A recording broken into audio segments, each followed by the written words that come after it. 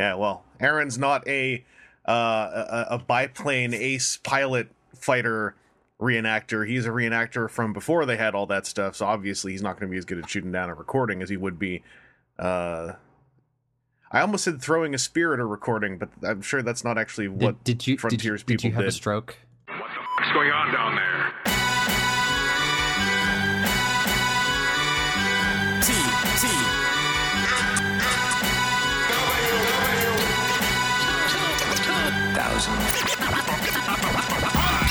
WTF at TFW episode 484. This is where we're having all the hot takes on current gaming news like Call of Duty World War II before the recording. Now we're in the actual recording. Hi, I'm Christopher Vangelis, and I am joined by WTF at TFW's own Sorta Greg.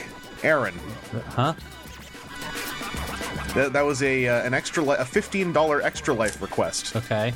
That I just did. You see, Greg, you have to explain this. Sorta Greg is what Walter White called himself in the Super Bowl 2015 Breaking Bad themed advertisement, where he's working behind the counter at a pharmacy.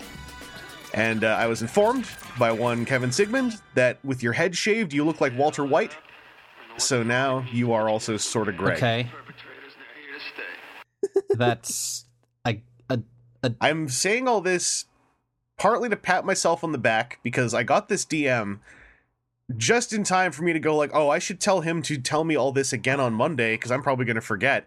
Then I forgot to say that to Kevin, and then I realized all of this about 10 minutes ago. So right under the wire, I got it all done proper for the kids. What's up, Aaron? How you doing? How are you doing? I am still tired. We did our time over the time change again, and I didn't realize that till I was looking at Twitter the next morning, and I saw everyone who was up then coaching you through the second 2 o'clock. And I was like, oh no. Yeah, so got through that. I'm currently at $1,670, which is way above what my goal was. Cricket. If anybody wants to donate, there are other members of the Andy Rude Gaming gang team that could use those donations to hit milestones. 200 is an important milestone for if they're platinum members, they get a t-shirt. It's a cool t-shirt this year. Or you can donate to me because I'm cool too. But yeah, we played a lot of games. I got in some rounds of PUBG with friends of the podcast and of myself. I guess they can be my friends before they're friends of the podcast. Oh geez. But yeah, it was a night for sure. Well, I'm going to grill you some more about that once we get through the Transformers part of the Transformers podcast. So that you can recharge your brain a little bit and get back to robot thinking, like what we pay you for. Wait, there's money in the first place? What? Don't worry about it. We're also joined by TJ Omega, who I saw was doing some menial labor of his own with mechanical chain bases, which again I'm sure we're going to end up talking about a little bit on the back end of the podcast. How are you doing? I'm doing okay. It's, aside from a weekend full of plans that should have happened and didn't, but hey, made it through. Oh dear. Yeah, I kind of get how that goes. Although in my case, usually it's just me having a massive anxiety attack and canceling plans. So at least I know that like I'm the one who's doing it. This was someone in our group who couldn't decide when we wanted to go see Thor Ragnarok, and then it became not this weekend. Yeah, I've not seen Thor Ragnarok. No, neither have I. Not yet. I'm going to see it this week. Hopefully, to hammer that out before all of my shenanigans. Yeah, I don't know what kind of friggin' superhuman Walter White powers you got when you removed your upper hair, but I said he looked like Stone Cold Steve Austin as an IT guy. Yeah,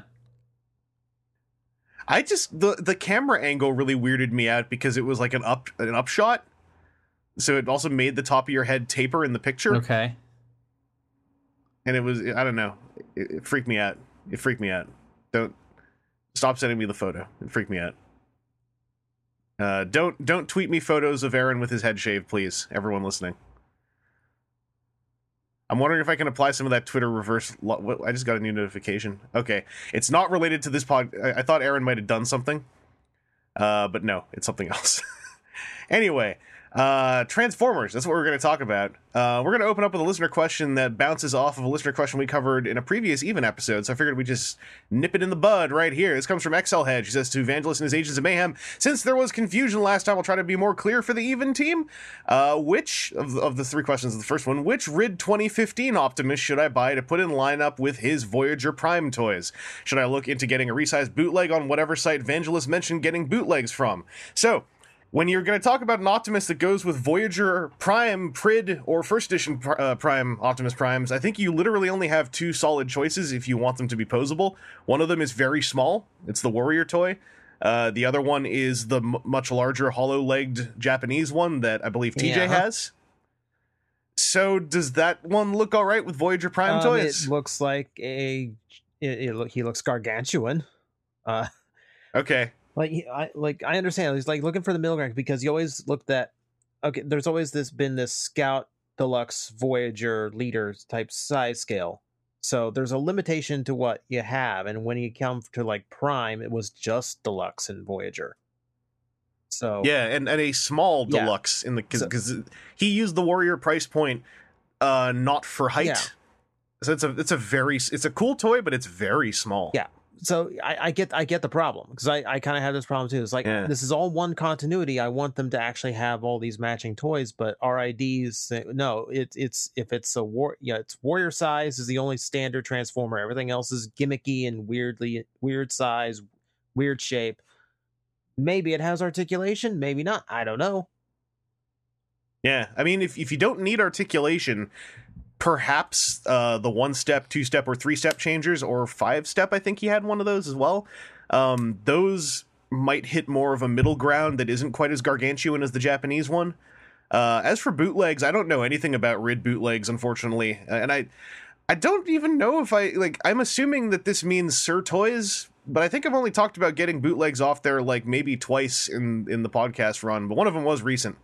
And that would be an easy place to look for them, except like I do not know if they have made resized bootlegs for RID 2015. I don't think they have. I'm pretty sure I would have known at this because I've got friends who browse that site constantly.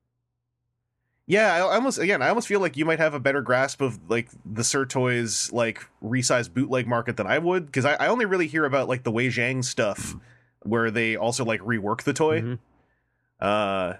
But yeah, I don't think much any of RID 2015 has been bootlegged to an appreciable degree. That's a weird word to use about bootlegs now I'm thinking about it. But this is kind of the story of, now that it's over as well, I think this is going to be the story of RID 2015. It kind of just sucks to track down toys for a lot of the characters that you like in the show, because either their toys are 1 or 2 sizes or they just don't exist. Like there's no Grimlock toy that I'm happy with from that show. I've eyeballed the Platinum 2-pack that's sitting around in Canada at Toys a whole bunch. And it's just too much like the War for Cybertron Grimlock. Like, I'm probably going to end up picking it up sometime, but like, I'm not happy with the choices for Grimlock. I'm not happy with the choices for Underbite.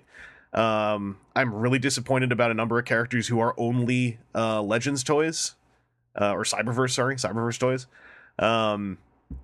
So yeah, there's other people. If anyone out there knows better than me or TJ about like this stuff, like please chime in. Like Aaron, I'm just assuming that you haven't even really put on the goggles to look at the bootleg world for this stuff. I have not.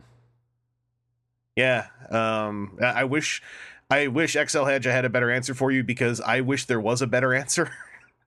I don't know. And this will probably tackle question 3 a little bit. I don't think that you're going to find enough support to get anything made on that in that world either. So I don't think enough people are into RID 2015, which kills me because there's such good designs in that show. But I'm not going to whine about that any longer. Question number 2. Has there ever been fiction that made you do a complete 180 on a toy? After hearing about Legends Rodimus's Link to Kiss players, that being the current Japanese line, and Target Master Rodimus that just came out, I've been wanting the toy and now hating that it doesn't come with a Target Master. Unless I'm misunderstanding, because Legends Rodimus, his Target Master is supposed to be is it Xiao something from Kiss Players? Like that's supposed to be her. So the Japanese version, like you're basically getting a Kiss Player Link in that figure, and I can totally get that turning into a draw. But what about you guys? Like Aaron, have you ever seen fiction where you had a toy you super didn't care about and suddenly was like, maybe I should be getting this? I'm sure I have. Yeah. But I can't recall off the top of my head right now. I think in your case, similar to me, we were all like a lot of character-driven toy stuff often comes from eras where we're also like going mold complete. Yeah. So it's like you were already getting the toy anyway. Yeah, because I'm trying to think. I can't think of anything recently. Yeah. As I'm just going through like the layers of Detrius on my desk to see if there's anything that's popping out like that. Off the top of my head, because we just covered it, One Step Changer, Underbite. It's Underbite, right? The Rid guy who ate a city. Yeah. Yeah. I got that One Step Changer because that like I really liked that character in the show, and it struck me early on, maybe that's the only good toy he's gonna get. Mm-hmm. So that I think would be my answer. TJ, have you got an answer? The entirety of Beast Wars. Oh dear. I was that guy back when Beast Wars came out. So I don't. They're animals. No, they're cars, jets. No, I want no part of this. No way. You know what? I'm a Power Ranger kid right now. I'm going to Power Rangers for my shape changing robots, and I'm happy with that. It wasn't really until Transmetals where I really started to even pay attention, because they're robotic animals like Predacons. Okay. So this is when I started checking out the show, started seeing the reruns, and I'm like, I regret ever passing on anything I saw. Like, I want all of this now. Yeah, I know I went through at least like a half-year period like that with Beast Wars right before Transmetal, but I know that part of the reason why I really heavily got back into Beast Wars was because the Transmetal 2 era became plentiful and super inexpensive where I lived at the time, a year or two after it was done. And it meant I could just like go like super completist on Transmetal 2s without even trying. But that said, I don't think any fiction actually turned me around on those guys. Those guys have no fiction for the most part. 2 of them do. Well, 3. Yeah, you're right. I always forget Black Arachnia transmetalized in the show proper. Well, it's for what, 5 episodes? Yeah. Oh, there was a period before I really sunk my teeth into the internet where I just assumed I kept missing all the Tigerhawk episodes. And I kept thinking like YTV was doing a real weird syndication jump. And then I found out, nope. You saw it. You saw all of his appearances. I was just gonna say, I think that outside of Transformers, this actually happened to me with Kamen Rider Eggzade, where like I thought some of the suits were cool. By the time that show ended, there's a reason why I went and backtracked the entire Soto line, because it was the one that did all the suits, even the ones I didn't care about that much. It's because I really liked that show, and I liked the idea of a line where it would not be Figuarts expensive. It still turned out to be pretty expensive, but it wasn't Figuarts expensive to complete an entire like comprehensive collection of the visuals of the show. Anyway, question number 3, and this kind of touches on some stuff I think we were getting at in question number 1. If we got Minerva, Nightbeat, Haikyuu Jinrai, and Kicker as high-end posable figures, and even those GT Alternity girls, why do we still not have Teen Season 3 Sorry? If not official, maybe third party? Now, excuse me, it's time for me to do the Mario and go on an Odyssey. Excel Hedge. So, Season 3 Sorry, as far as official, like, I think that's just a case of she hasn't been picked up by any weird collector-oriented stuff since the show ended. As for third-party Season 3 Sorry, that falls into the realm of not enough people seem to want... it already seems like it's a massive risk that one company's doing animated Dirt Boss. And even then, they're kind of doing their own Devastator thing to add another hook to that. unfortunately, if it's not G1, it's very hard for the third-party market to make something reasonable to produce, because a lot of them probably won't buy it. It seems like movie stuff is now able to start dipping its toe in, because the movie is probably, aside from G1, the other biggest market of Transformers fans to start pulling at nostalgically, since that stuff's a decade old. But much as I don't like saying it, if someone made a really good Season 3 Sorry figure and tried to produce it in a factory, they would probably go under, unless the thing was super expensive, because I don't think the support's there, and that sucks. Because I think that would be really cool. Like, there's a lot of animated stuff that I think animated is soon to be joined by RID 2015 as shows where there are some leftover designs I really would love to have figure representation of. I'm trying to think, actually, if any other Transformers show has got the sheer amount of... Like, animated doesn't have perhaps the sheer amount, but it certainly has key figures that oddly don't have toys. Are there any other shows that have got that kind of stuff going on? Like, to the degree animated in RID 2015 would? Like, for G1, it's like just DevCon, right? Like, that's Botanica. Oh, yeah. Oh, yeah, cast member even. Main yeah, character. You're right. Yeah. Yeah. Well, just about anything Beast Machines was like, that'd be one that'd be good for a redo. Oh, yeah, because I mean, like, a lot of the Beast Machines toy line was also just like, to say off model would be kind. You get friggin' huge version, or you get a tiny version, or completely different colors. We were just having. We just had this conversation about RID 2015 Optimus. I just realized, like, he's a Beast Machines Optimus Primal. There's no nice mid-range option that also like hits all the marks the way that. Well, for him, you had the Blast Punch mold.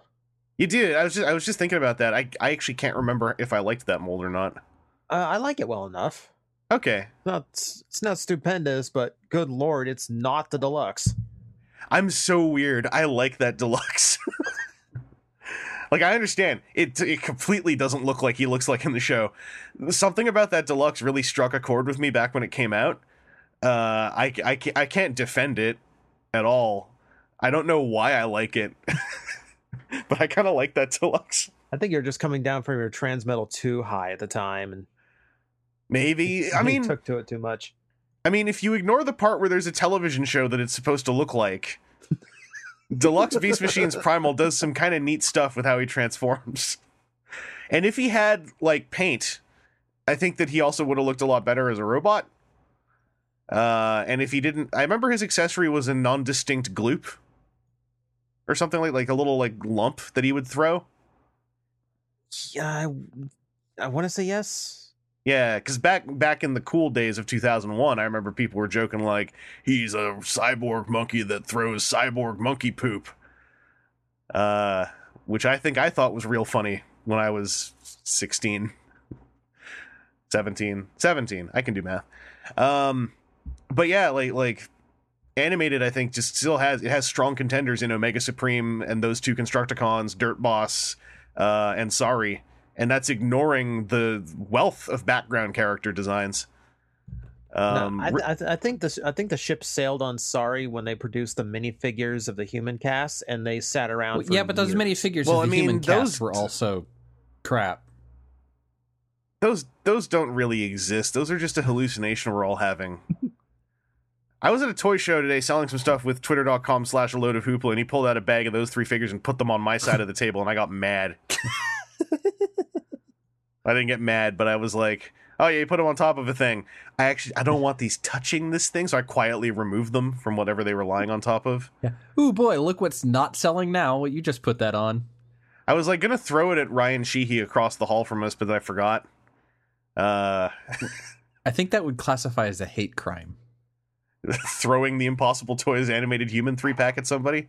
Yes. Then what was it when Captured Prey had a friggin' tub of them and was just giving them to people at 3 different conventions? Is Sadness. that bio warfare? Trash disposal? Yeah. I guess. Oh boy, that fan zone. That's a good figure to pull the head off of and put the head on other things. Anyway. Thank you for your listener question, XL Hedge. Hopefully we hit all the spots. and hopefully those of you listening, if we missed anything or if you got your own answers, you're dropping them in the thread, because we're going to talk about the big news of today. And I want to do the hot take first, because I have updated you guys. Just for the record, I have sent some Twitter posts to Aaron and TJ before we started, but today we found out a listing for Masterpiece MP41 Dinobot, Beast Wars Dinobot, with a possible date and possible price. It said that he would be coming out in July 2018, and the price listed was 28,000 yen, which is about $250 US. So, knowing only that, let's say what our hot takes were. Like when you saw that news today. Aaron, you made a noise. Yeah, so when I first saw that, I thought, well, I mean, you know, Dinobot's like bigger than Primal. Like Primal rode on him a few times, and like he's taller than him in robot mode, and like maybe he's really that big, and he looks pretty complex because you're not really seeing parts from one out of the other. And like the way that it transformed in the TV show was a total joke. So there's got to be a whole lot of engineering tricks. Like, man, maybe if he's made out of just like plastic shards and he's really tall, maybe. Yeah. And TJ, what was your hot take when you caught this news right away? Like what, before you knew anything else? I kind of felt the same way. It's like, well, he is technically the tallest in the Maximal cast, season 1 anyway. Like, I guess it's really complex. Take a lot of paint. Maybe I can see that. Yeah, I think we all kind of had. It sounds like we all had the same thing of, instead of getting angry, we just sort of sat there and tried and decided, all right, if this is real, then we have to figure out the justification. Yeah. They put an actual motor in for his tail blade. I mean, yeah, the easy ones are, if it's show accurate, then he is deceptively large, because I think it's easy to forget that in the show he is bigger than Optimus Primal in robot mode. That's one thing. Also, if he's doing that transformation, and I do stand by this, his transformation's probably going to be way more intense than Optimus Primal, and probably more intense than Cheetor's, and he's much bigger than Cheetor. So all that is how I was trying to make sense of it. That, and like I joked about maybe they were going to pack in his entire funeral pyre as an accessory, and then I thought, oh, maybe they actually are. Anyway, we got these two Twitter posts I shared with you guys. I actually have a third thing to share. Is some info came off of, I think, Weibo. It's in the thread, and I'll share that at the end. First up, Ian Reed, this is where my sources are. Ian Reed put up a scan from a magazine of the CGI model for Dinobot, which I can't remember if we looked at before, but he put it up today. Seen something similar. Yeah, this was like the CAD shots to kind of remind people, like, all right, this is what it looks like. And looking at the CAD shot, you know, again, thinking about the price, it's like, yeah, that is certainly not an easy transformation. We did look at this before. I recognize the toes now. It's a weird thing to recognize. But the other piece of pertinent info, I got this from Paternia John of Paternia.com on Twitter. The listing it says 28,000 yen. It also says 4 pieces per container. You know what? This one's on me. I took too long to edit this, and guess what? 5 days later, they cleared it all up. They cleared it all up. So this is actually an advantage. This means that this next segment has been removed and turned into a supplemental. It's a sealed envelope discussion, so you can hear the thoughts of some folks and feel nostalgic as you listen to the discussion of some enthusiastic Transformers intellectuals as they try to deduce the mystery of MP41 Beast Wars Dinobot before, like all you common people, they knew everything. So if you want to go check that out, it's supplemental. It's very intellectual. Go check it out. Back to the podcast. We got 2 more listener questions I wanted to do. And the first one comes from Pajama Prime, who says, "Greetings, podcasters. Pajama Prime here with some Power of the Prime's ideas and questions that came into my head as I was listening to episode 477. Number 1. Oh, also, it's episode 484 right now, so thank you for waiting, Pajama Prime. Question number 1. You guys were talking about Optimus Primal and the fan vote process, and I was wondering how the other characters on the list would have been incorporated into the line.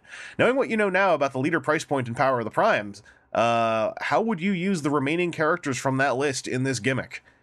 So, the one thing I didn't do is actually go look up that list before we started recording. But I remember Hound was on it. So I was just going to start there. While perhaps someone else goes and looks up the list. Going to Google. Thank you, TJ. Yeah, a little bit quicker than me. I'll let you do it. But I know Hound was on that list, and he was also the dumbest choice on the whole list. So, what if he'd won? What would a small Hound combining with trailer into bigger robot even be? They would have continued the Titan Master to Minibot. We would have gotten our Hound inside a Hound inside a Hound. Did they do it? No, they didn't do a Titan Master Hound. You're thinking of Oh, Brawn. I'm thinking of Brawn. No, they didn't. Yeah. No, they did. No, I'm sorry. Yeah, they did. They did Combiner War. Yeah, Combiner Wars. Even that still could kind of work. Okay, so what I was thinking is you'd have like a really cool new deluxe Hound, and that's a small robot, and then he would come with a big military trailer that looks kind of like Movie Hound's trailer or the back of Movie Hound's vehicle mode, and then he combines together into a big Movie Hound / Bulkhead style robot. And that's what I'm thinking they might do for Hound if they were going to do him. Now, this isn't necessarily picking like a leader figure, because some of these wouldn't work with the whole evolution gimmick of the leader class. Well, that's what I mean. Is like, what does RC evolve into? Well, that's why I wanted to do Hound first as well, because he doesn't have an obvious one either. And I'm like, all right, let's just throw these into the evolution gimmick. Because RC, again, probably she would be a cool new deluxe RC. She'd probably be pulling partnering with, what is she partnered with? A squadron of 3 motorcycles. And then they all combine together into a weird pseudo movie RC Wait, are we going to get Slot Flap? Is that finally going to pay off? What if the Slot Flap returns? Finally. Does it work this time? We get the 4th Slot Flap. I'm just thinking, if they were going to have a character who has no obvious thing, then you just start going cross-continuity. And so, like, for Hound, the other Hound that I immediately think of as Movie Hound. For RC, the other RCs of note have all been motorcycles.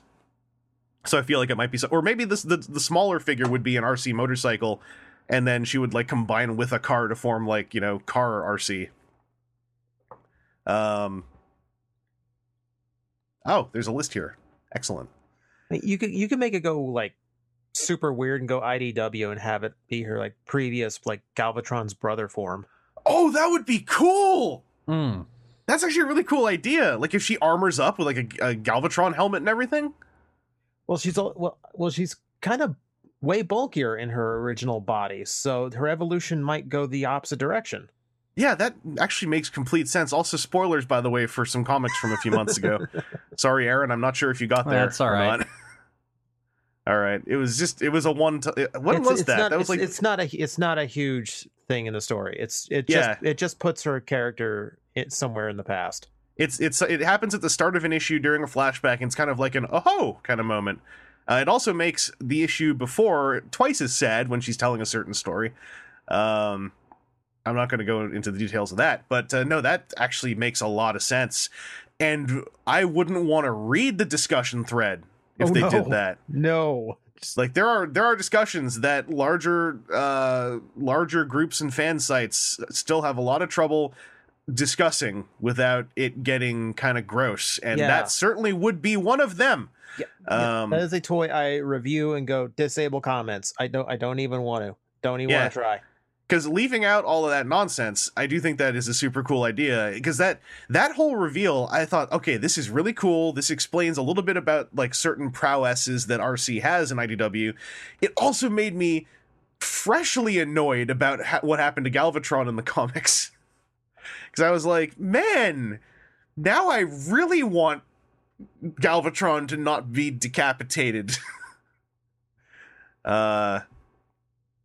Side aside, I actually went and looked up what happened to Astro Train because I was curious, and it turns out they're using him in, I think, G.I. Joe or Mask. Are they?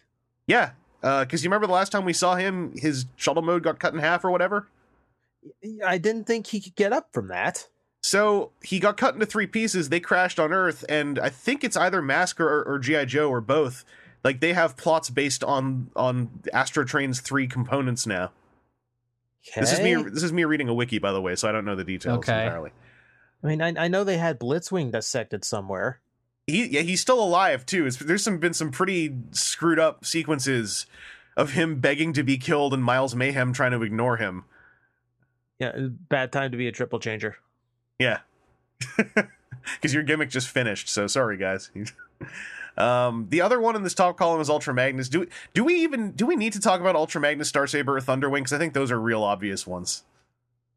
Yeah, those all work out pretty easily in the leader class. I also be surprised if that is the leader class. Yeah, those are probably, at least Starsaber is probably happening. Ultra Magnus. Well, Starsaber will happen, and then Thunderwing will be the remold. Yeah, and then Ultra Magnus would probably just be a retool of Optimus Prime. And he probably would just turn into a giant white Optimus Prime, actually, now I'm thinking about it, which would be okay. That would be a switch for sure. The Megatron, I feel like there's no obvious answer, but there are also multiple obvious answers, because he's got enough source material to pull from that it's almost a little boring to think about Megatron. Because it's like, take a smaller vehicle mode Megatron, give him a tank or giant jet to partner with, and then turn him into one of the larger Megatron designs as the basis, and you're kind of there, is what I'm thinking. I saw somebody's image idea of, like, his pistol mode becomes the cannon of the tank. Oh, I think I saw that too. That's a really cool idea either way. Yeah. I do like that. I think that would probably be the most interesting idea, because if it's just him bulking up with a larger vehicle and he's a smaller vehicle, like it's not like it would be bad. It's just, it's not the only thing, like, as I saw that, I was like, hey, that was really cool. And then I remembered all the shenanigans about Classics Megatron being a pistol, and there's no way they could get away with that now, except for the fact that, like, was almost a carbon copy of the Nerf blaster, the Nerf Maverick blaster, and they're like, if that's allowable, why not this? Like, there's no way that... There's no way that now, unless that was a really, like, a third size... What if it's a submarine? Yeah. Mm-hmm. Well, they did the little Legends Megatron, and even that one had to have an orange cap on it. Mm-hmm. What if it's a submarine? Okay, I know they did a 2-pack where they got to reuse that Classics Megatron with like I want to say like an all translucent red shell. Mm-hmm. So but also, yes, I see your point. What if it's a submarine? Okay, and going off that, because he gets away with it by saying he's a spaceship. Shockwave, I think, could be real interesting. If they go with the most obvious route I can think of, which is a little G1-y Shockwave combines with a tank to turn into Energon Shockwave, Shock Blast, whatever. The giant satellite dude. No. What? I veto that immediately. I'm not a fan of. I'm not big on that design. Oh, I still like that design. Oh. But also, it's the most obvious one I can think of. No. Small Bots the Senator Shockwave. Oh, Jiminy Cricket, you're right. Do more comic stuff that I thought that would be cool. Just have him turn into a little hover car thing. And then, what if they figure out a way for his evolution combination to be kind of morbid, like fold away the normal head and then fold down an Emperata head over top of it from the add-on piece?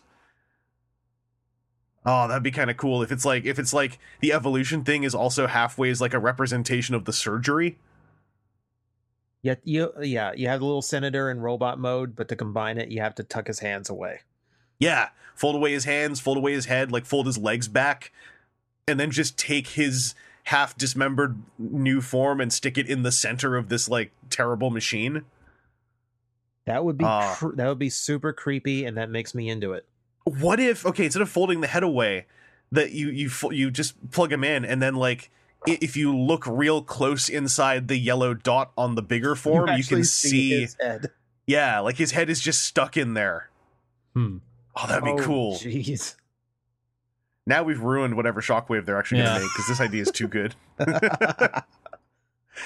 Thunderwing this is a boring one. He'd just be the stupid little plank jet, and then he'd combine into Thunderwing. Woo! Dude, Thunderwing is kind of boring when he doesn't do the kooky IDW stuff. Like, the more I think about it.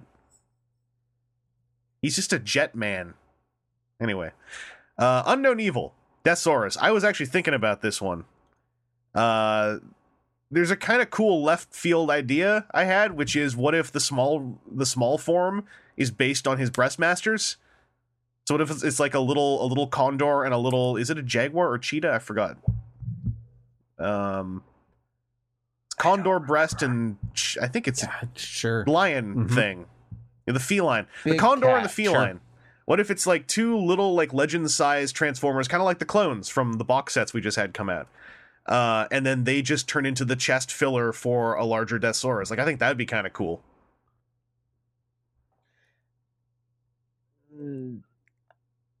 I don't know. That one feels like he has to be the sixth shot of his line. It's like, yo, I'm supposed to turn into a base. That's real cute. I'm just gonna do my own thing. Just you guys go play.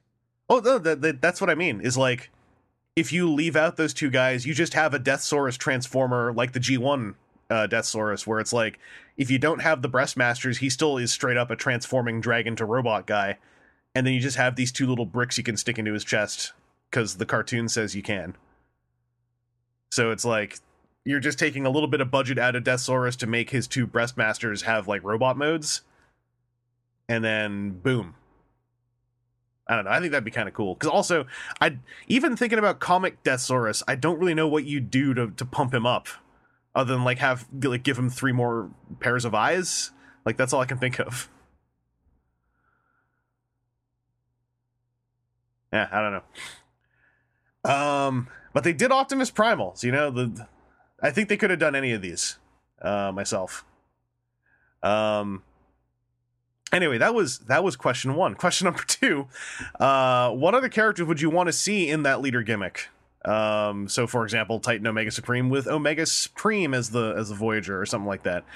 Thanks for answering my questions. I apologize for not being able to attend the fan media panel at TFCon. I'll make it there next year. Click and or clack. So ignoring this list, I would just say, like, off the top of your head, who's a character you think would work in the evolution gimmick? Because that's really the crux of this. And maybe not even who you think would work, but if you have if there's someone you just want to see thrown in there and then figure out some dumbass idea like me and Hound, if there's anything like that too.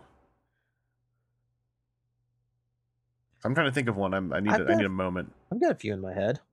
Go for it. Well, if we want the obvious companion piece, then Beast Wars Megatron. Yeah. There's a lot you can, like, the thing about Primal that I think also helps is there's a lot to work with him, and I think you've got a lot to work with Megatron as well. If we want to go out there, there's part of me that would get a huge kick out of a Cybertron hotshot. Oh, like going into the defense form or whatever? Yeah, oh, that'd be cool. I'm almost thinking for Beast Wars Megatron, it would be kind of neat if the smaller robot was the one that was implied to be inside the BotCon toy from back in 2006. Oh, that one. You know, like the skinny, like, opening minutes of Beast Wars Episode 1 Megatron. That would be kind of cool as the small form. That's 2, because I stole one of TJ's, so let's just collectively think of a third one. And I think we'll have got it. What if... Okay... you just inspired me here. What if we go out there and we have a Skywarp as the deluxe, and he combines with a big Unicronian jet to turn into Cyclonus? That'd be interesting. I think that could be super cool. Similarly, if Megatron had won this, I bet Megatron to Galvatron would have been the thing. Now that I'm thinking about it more, because John Warden and everyone working on Transformers right now have got a huge love for late 80s era. So it would probably be that kind of. So you think it'd be like a stuff. tanky Megatron into a space cannony Galvatron? Yeah, or even like just 2 tanks. Like, oh man, you know what would have been really cool to get out of that is the IDW Galvatron that was in the books up until he exited his Earth mode form with the Earth tank as alt mode. That could be. Oh man, now I'm bummed out about Galvatron again. But yeah, I would also like to see it be Skywarp into Cyclonus, because that would start a fresh round of anger about who Cyclonus was. And then a third party could make like a bombshell that can go in there instead. And we'd all be real happy. You just make one Scourge mold that there's like 4 Legends class figures that can all go inside. Yeah, it's just Scourge with a big hole inside of him. Anyway, I hope that answered your question, Pajama Prime. We got one more, which kind of bounces off that one from Malinus T. He says, with Power of the Primes being the last installment of the Prime Wars trilogy, I'm looking ahead and wondering what to expect from Generations once it's over. While we've received a number of characters who are relevant to the comic, they often lean more into a G1 aesthetic for better or for worse.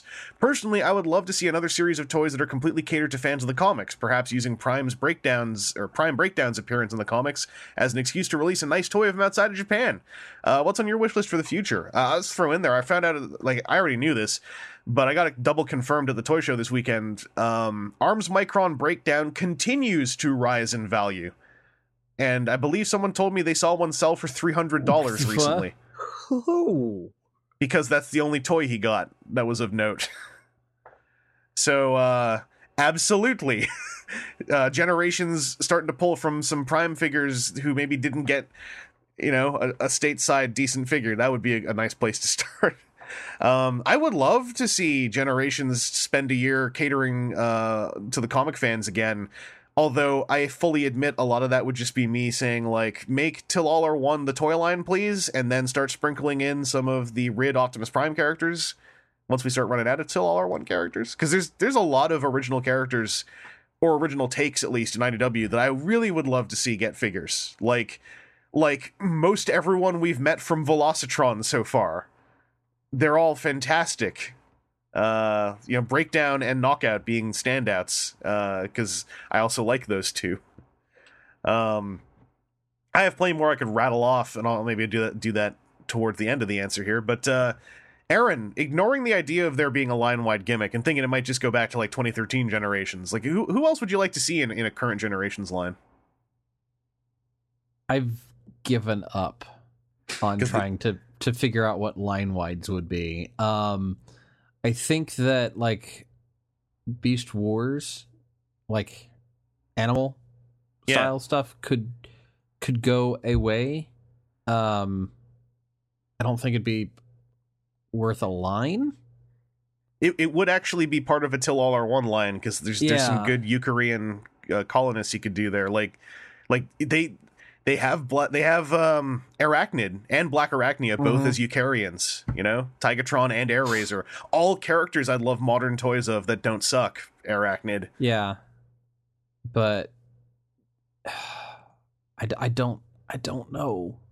They've managed to throw me off enough with what they've done in the last two lines that, like, I mean. There's a part of me that thinks falling back to, as they've called it, the evergreens and doing just an original classics-esque line might not be a bad thing for a one-off.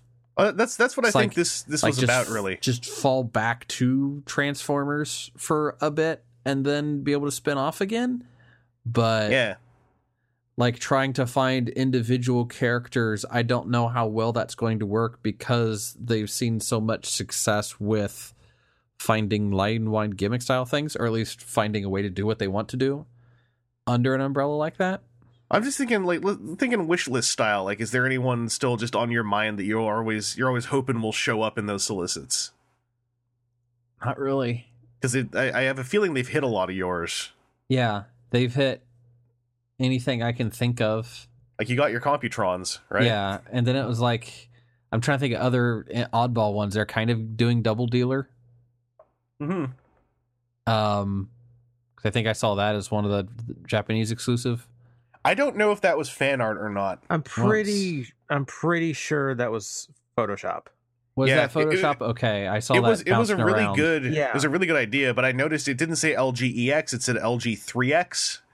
Okay. On the tag, so I was like, oh, because it was Hardhead as the main robot, and then like Taro's vehicle as like the partner piece, and I'm like, that's a clever idea. Right. I'd still like to see that, even as just like a fan made repaint that I could buy. Well, TJ, what about you? Like, is there anyone that you're still kind of holding out hope for in Generations, or any themes? God, it's been Hasbro's mission for like the past 4 or 5 years to fill in as many gaps as possible. There really aren't a lot left over. In particular, I'm still looking for things like I'm still looking for a decent retail level Ironhide. Yeah. Okay. Yeah, I'm still looking for a Reflector. Now that we've sold a toy Microscope again, I don't see a reason why we can't. Yeah, and hopefully the whole idea wasn't blown on being a Shockwave head swap, because that worked decently, but it also didn't happen in regular retail. Yeah. The big one I'm still kind of hoping on once we get past Predaking is Scorponok.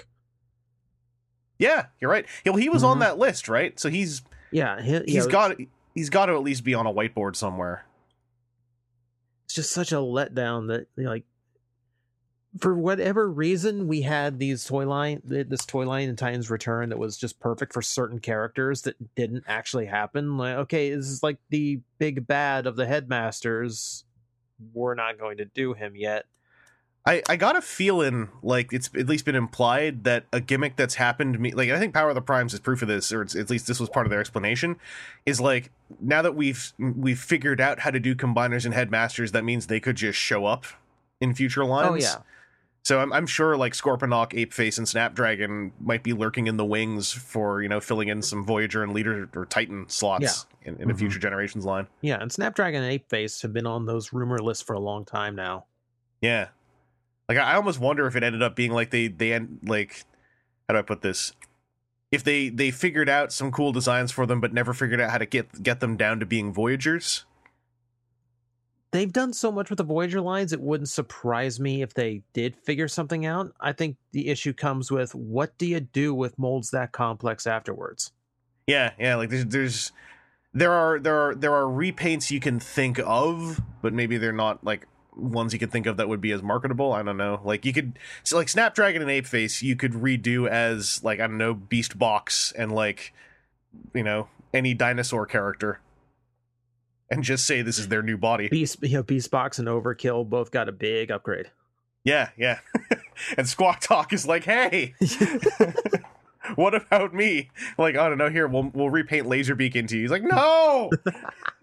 I don't want to turn into a nondescript forklift. Well, I have quite a wish list of characters due to the comic books now. I realized this the other month. There are a lot of comic book characters who I have a feeling are not going to get toys anytime soon, and I think it's criminal. Aileron being a big one. Any of the Divizen, I think Divizen was the name of the colony that the Micromaster combiners were coming from. I would love for that to have resulted in, like, just a Micromaster combiner done with modern technology. The Optimus Prime cultists, who are currently on Earth in the Optimus Prime book, I've started to really love them as a team, not because they're good people. They're all kind of awful people, but it's made me kind of want merch of them, like Midnight Express, Roulette, Bump. Also, from ROM versus Transformers, Star Drive is an amazing design. And, like, I'm gonna friggin' slam a fist on the table if we don't at least see a third-party Star Drive design revealed by next TFCon. Who else was there? In ROM versus Transformers, one of my favorite mini-cons got an awesome, like, standalone design. What's his name? I always forget his actual name. He's the White Rocket from the Requiem Blaster. Oh. Over something. Over boost. Thrust drive. No. This is like this is Unicron Trilogy, so odds are Blast is in the name somewhere. Yeah, it's Blast. His name is very similar to some. I think it was very similar to Blastoff's name, if it wasn't literally Blastoff. Because I remember it confused me for a sec when I read it. Because I mostly just remember his visual. Sky Blast. There Yeah. you go. Oh, God, I was right. I love Sky Blast robot mode, and I think I yelled at Alex Mill and Josh Perez when the first issue came out, and, like, there was this awesome half-page panel of Sky Blast aiming his gun arm. But it also made me go, like, I'd really love just a deluxe Sky Blast who's a standalone figure, because that design works, man. He's not really in the book anymore for reasons, but ROM versus Transformers, like Star Drive, if you have not read that book, Star Drive has like a lot of toyetic goodness to her design, right down to, oh man, slight spoiler, all right, for like issue 3 seconds from now. 1, 2, 3. She's also a triple changer, and a very logically designed triple changer, who has just like a Cybertronian hover car mode and a Cybertronian wheeled car mode. Also, she looks amazing in ROM Space Knight colors. So like Aileron and Star Drive and Centurion are my 3 characters I really want toys of that probably won't get them anytime soon. And I could fill out that list more and more if you just let me reread some of my comic issues. Like a lot of the colonists from Till All Are One. Oh man, like Obsidian, like they're making Alita 1, and at least her artwork is very Till All Are One, and I need like Striker and Obsidian are really good ancillary characters to Alita 1 in Till All Are One, and like I really want them done in a way that stands alongside that figure. So without continuing this ramble, like those are some off the top of my head. Also, friggin' read the comics, people. They're worth your time. Sorry, Aaron. I know you're actually I'm trying to catch up, man. Yeah. There's been some cool stuff. I was having one of those moments again where I caught up on like 4 issues of comics I hadn't read for a couple weeks, and I was just like, man, I still really like these comics. First Strike kind of got ham-fisty and awkward by the end, but it was still really fun. And then like the one-off issues around it, the like series of number 1s with other franchise names in them, the Transformers and Optimus Prime ones are basically 2 more issues of Revolutionaries, and it's so good because it opens just showing like what were the Revolutionaries cast doing during issue 1 of First Strike.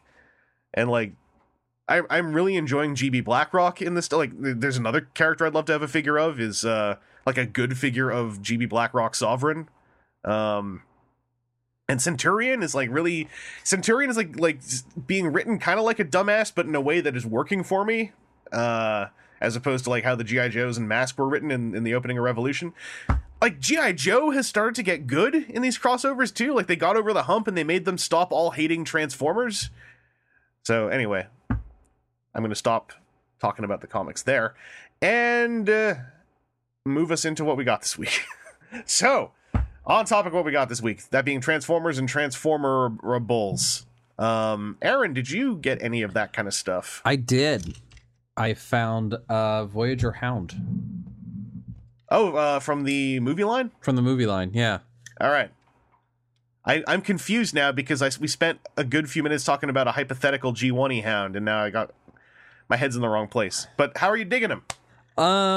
Pretty cool. He has a couple of neat little tricks to him that I don't know if I've seen actually executed well before. Mm-hmm. Like his front wheels split in half to become feet. Mm-hmm. In a way that's kind of interesting. And I like accessories on vehicles that make sense, and the way that all of his guns combine into like some sort of crazy anti-aircraft thing that sits on his back, or he just has a bunch of random holes on his back so you can have just weapons and weapons and weapons and weapons coming over the shoulders.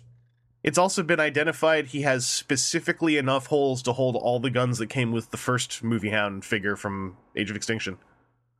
Okay. I haven't done it yet myself. I'd have to go bin digging to find the first Movie Hound, but yeah. The only you can load him up. The only issue that I have with him is, again, the instructions, as always with these movie toys, unfortunately. And just around his biceps, he has bullets that are in kind of rubbery plastic.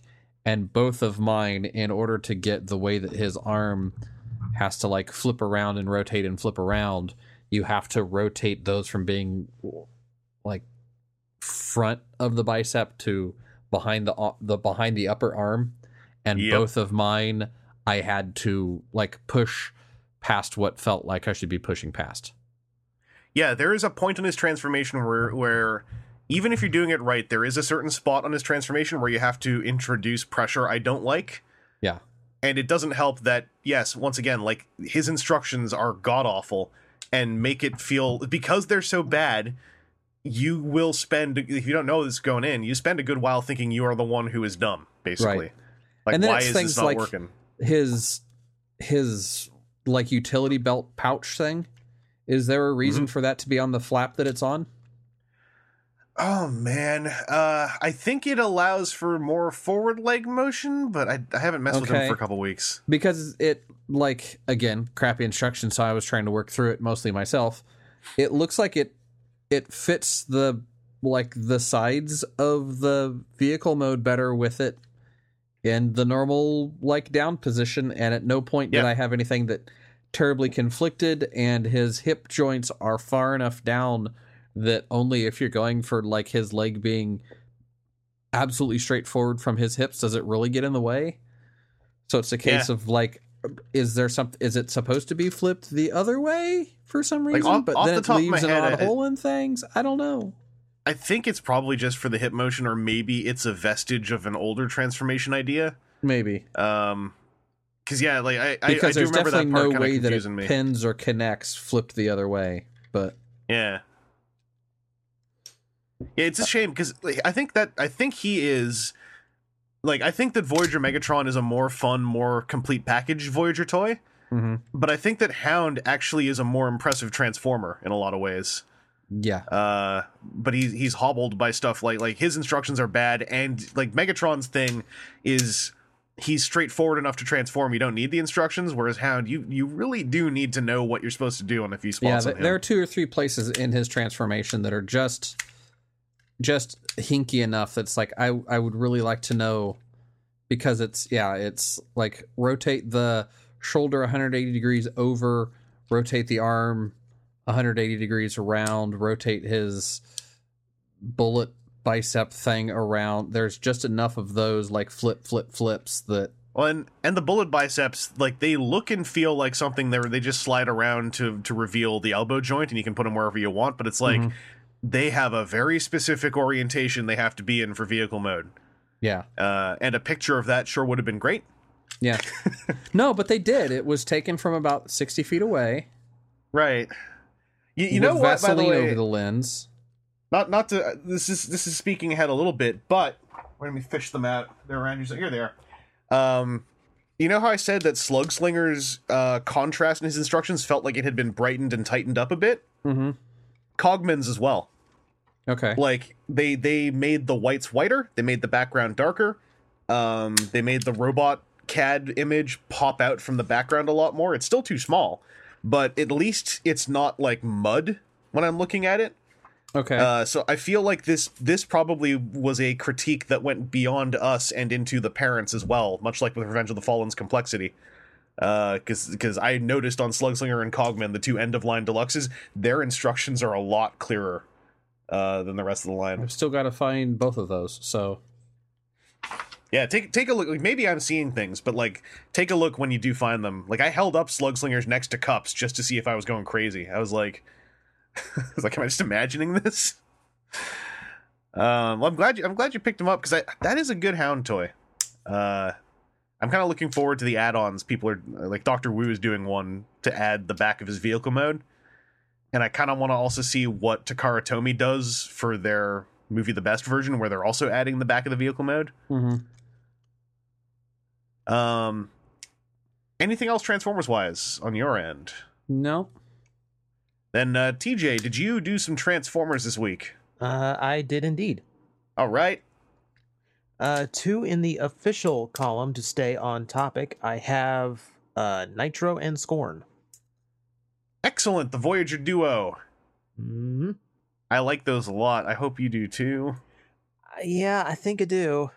Did you? Well, I'm gonna say, do you now? Because Nitro is unpleasant for the first half hour or so because his instructions suck, and you need instructions for him. So I could see, like, I was gonna ask you, like, how'd that go? It went well. I actually attempted him without the instructions. That's probably better. I got stuck on what am I? Okay. Oh, his arms are doing something really weird. So I think I had to duck into the instructions for that. The instructions actually made that harder for me. Yeah, I had to go video. Yeah, the instructions when they tried to communicate that part, they actually made me think something else was happening. And then I had to watch a video and I was like, what were you trying to tell me? Like, why couldn't you just show me a close-up, bigger picture of his leg folding down out of the way for the one arm? No, but I figured it out well enough. It's certainly not a transformation I expected. It's very unique. It's one of those toys where it feels like a designer decided, God, I'm so sick of designing these jets the same way every single time. Let me do something weird.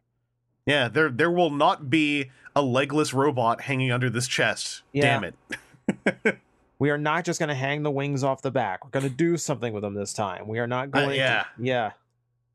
Not just going to tuck the arms under the wings and call it a day. It's still such a really cool trick. I love doing it. Like curling the wings up into boxes. Mm-hmm. No, he is a surprisingly fun toy, and this is me being all jaded over movie toys at this point and just kind of being a little bit tired of the aesthetic in general. And I still really like this guy. Yeah, Zeus is like... He's a movie Decepticon, but then he also busts out all these gimmicks that were kind of lost to time in the movie line, like the deployable transformity weapony stuff in his forearms. Like one of them's an extending cannon, the other one's like all the stuff on that hookshot thing, and then like the fold up wings, the flip up backpack stuff. Like it's a lot of stuff that in Age of Extinction I feel they would have left out, and I'm surprised it's even here. Him and Scorn both. Like Scorn, man, let's talk about Scorn. Scorn, I was actually this was part of a BBTS pre-order, and my plan was to just immediately ditch Scorn to eBay.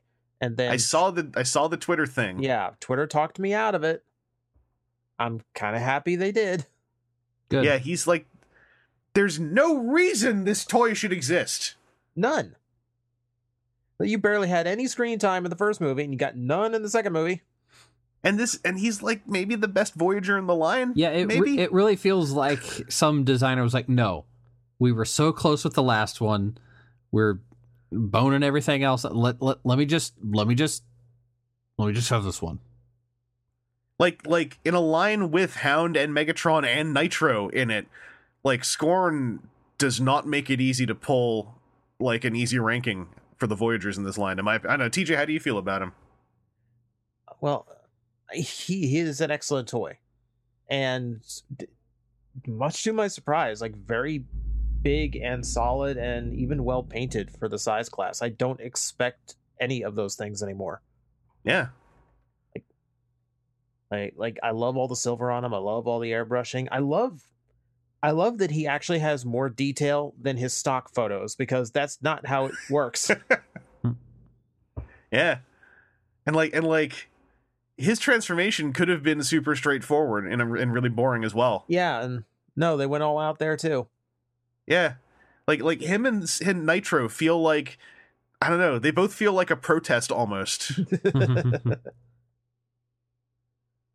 I love how it's something as simple as like, there's no reason for them to actually have the robot foot to beast foot transformation in there. No, like they just could have just like 100 other Transformers. No, his beast leg is his robot leg, and they just straighten it out.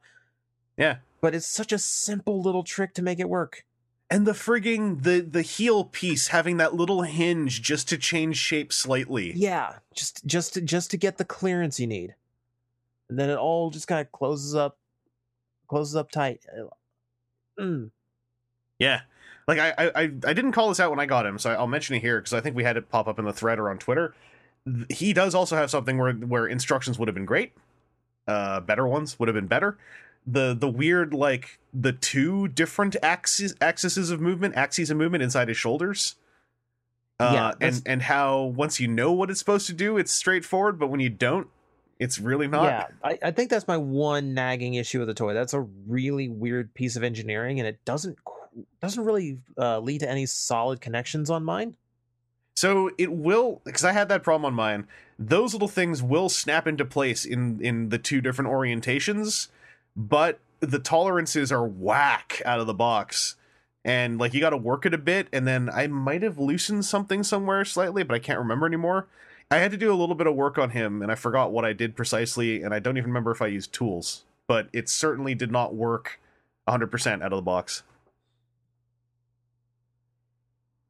Okay, I will keep in mind to do something, and that will fix everything.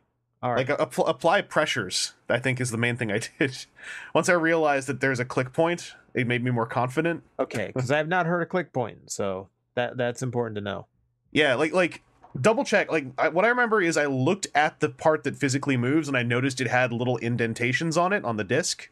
Mm-hmm. And I think those are kind of the key to figuring out like what it's supposed to do. It is really messy though, and it's like the instructions suck. They suck so much. We go on about it every week, but there's a reason. All right. Mm-hmm. Did you expect the dinosaur neck to have that many joints? No. Yeah. Right. He's one of those. He's one of those toys I don't even want to put him in robot mode because his beast mode's so fun to goof with. It's like the base, aside from his arms, the dinosaur mode is like a fully posable robot dinosaur. Mm-hmm. It's so good. I'm glad you got him, and I'm glad you dug him, because I think those two Voyagers are must-haves from this year. Like, those are solid toys. They even feel like they're making use of the higher price point in several ways. That's the thing. Like that, from how heavy he is and how much paint that he has on him, I'm okay with that inflated price. Yeah, like I haven't done side by sides necessarily, but Scorn especially felt like he had more going on in him than a lot of the Titans Return Voyagers. Oh yeah, I'm thinking about breaking out the weight scale. Yeah, I'd be curious. I was actually just going to branch off that. I don't know if I talked about it, but I did get Leader Dragonstorm, and he's kind of like the coda to the line in a way. And so if I've talked about it before, I'll just keep it brief. Leader Dragonstorm is neat, but Scorn and Nitro Zeus outclass him in a lot of ways. Leader Dragonstorm, you know how Scorn feels really weighty and heavy and like a full toy, and you were expecting him to be more hollow and kind of, corners cut, to put it lightly? Yeah. That is how the Dragonstorm robots feel. Ooh. So they're fine, given that you're getting two of them, and their transformation is really neat, but the transformation is so neat, it feels like they stripped away stuff everywhere to make the transformation happen. And one of those guys kind of doesn't have a back. And it's a shame. Because I think that they look really cool. They go great with Cogman and Steelbane and Scorn. But they certainly feel like the ones you keep at the back of that display.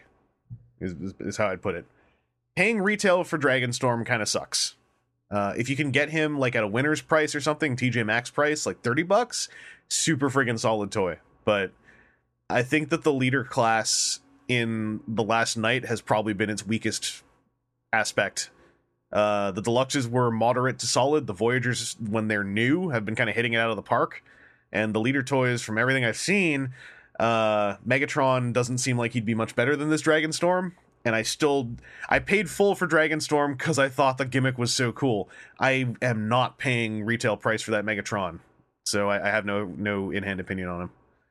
No, you're right to do that. That's what I've heard from one or two people, that toy is really neat, and I'm like, I get it. But like when I got my Trypticon, I had the opportunity to get 40% off of anything else they had because everything was cheaper than Trypticon. And it came down to, I could get that Cybertron 5-pack, or I could get that Megatron dirt cheap. I got the Megatron dirt cheap, and I'm still kind of kicking myself on that one. Yeah, like I mean, I'd pay like $30 for that Megatron and be fine with it. But for 30, he looks cool as a Megatron. Yeah, the jet mode looks solid. By all accounts, the jet mode's beautiful. Yeah, and then like with Dragonstorm, the dragon mode is big and neat. The transformation's cool. The two robots look good from the front.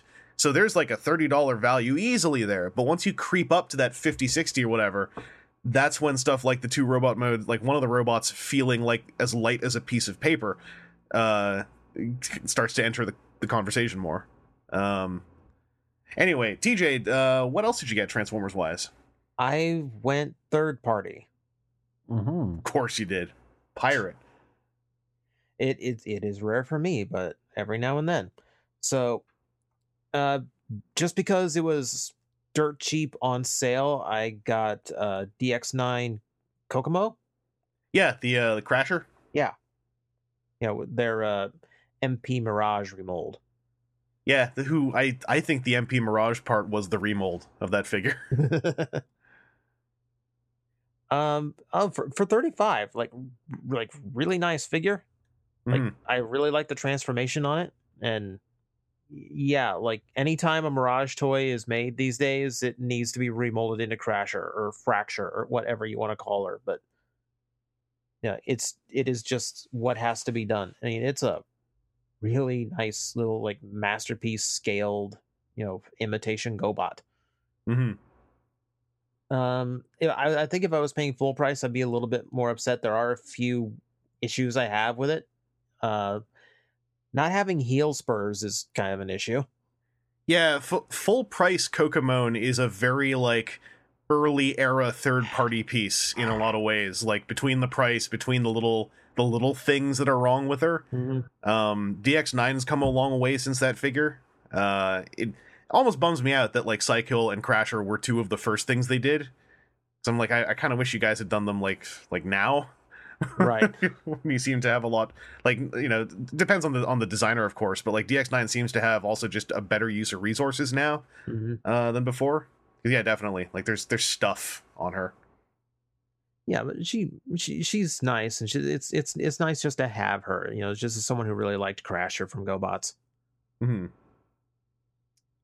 And then there was the big one. Because I had to own it. It was Galaxy Meteor. I saw one of your tweets, which I thought was a great capsule remark on the toy, which is everything keeps moving. Yeah. I can't stop moving everything on him. So much moves. Mm-hmm. So I take it that you're digging that figure. Very, very much.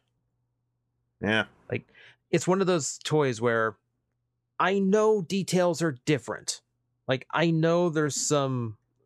aside from just avoiding being too on model and artist interpretation of things, I know there's details on them that are different, but it looks like the animation model's just standing there on my desk.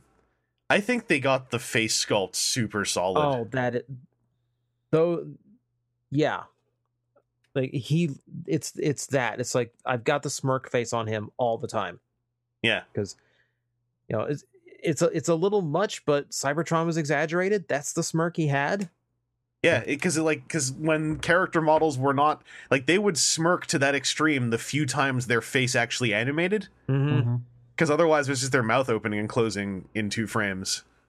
So like, yeah, I love that smirk face. Yeah, but like the articulation is insane on the toy. I love all the tricks they did to make sure his arms worked so much better. Like the knees are deep bends, the hips, like I have no idea how, but they got a waist joint into this design. Yep, the 2 meteors, the G1 Meteor and the Galaxy Force Meteor that they did, like both of them put waist joints on designs in ways where I'm like, I have very little patience now for the idea of either of these designs without a waist joint. Yeah. Like, God, that works so well.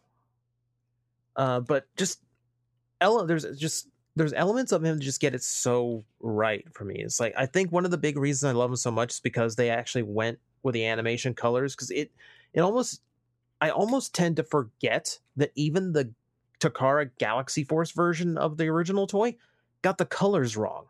Mm-hmm. Because in the show he's dark blue, not black. Yeah.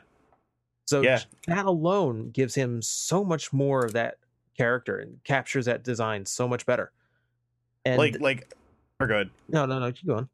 I was just gonna say, like, the folks working on this, I kind of halfways confirmed in my own little ways that, like, I know for a fact at least one person who was majorly working on this project was and probably still is a huge Galaxy Force fan. Oh, like I recall, I think, having a conversation with somebody who might be involved with this thing when Galaxy Force was new about how cool Galaxy Force is. So this is coming from a place of love, 100%. Oh, I can absolutely tell. Like, colors are spot on. The proportions are perfect. Like, he looks amazing. I love the adjustments to the transformation. Mm-hmm. I like that his robot hands are just floating there in the back. They actually turn into something now. Yeah. I do have a few issues with getting him into the jet mode. There's a few tabs and connection points that don't quite want to make it. Yeah, I almost wonder if I just got lucky with mine, because I've heard a few little issues from more than one person that I certainly don't have, and I think I rolled really lucky on the tolerance dice, because there are some spots on when you're getting the legs up, right? Like all those separate locking points kind of happening near the same time. Yeah. Yeah, like on mine, they kind of just flow together, but I can feel in them when they're locking that like 1 micrometer difference, and this would probably be a little more tricky than it is for me. Because mine kind of just slides together. Yeah. I mean, for me, it feels like there's supposed to be a connection between the legs and the torso once the transformation's made that doesn't quite reach. Yeah, that off the top of my head, I think that's the weakest one on mine.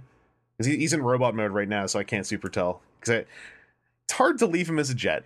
Yeah, like, no, your robot mode's too good. Like, I love your jet mode, but you look amazing. So you get to stay there.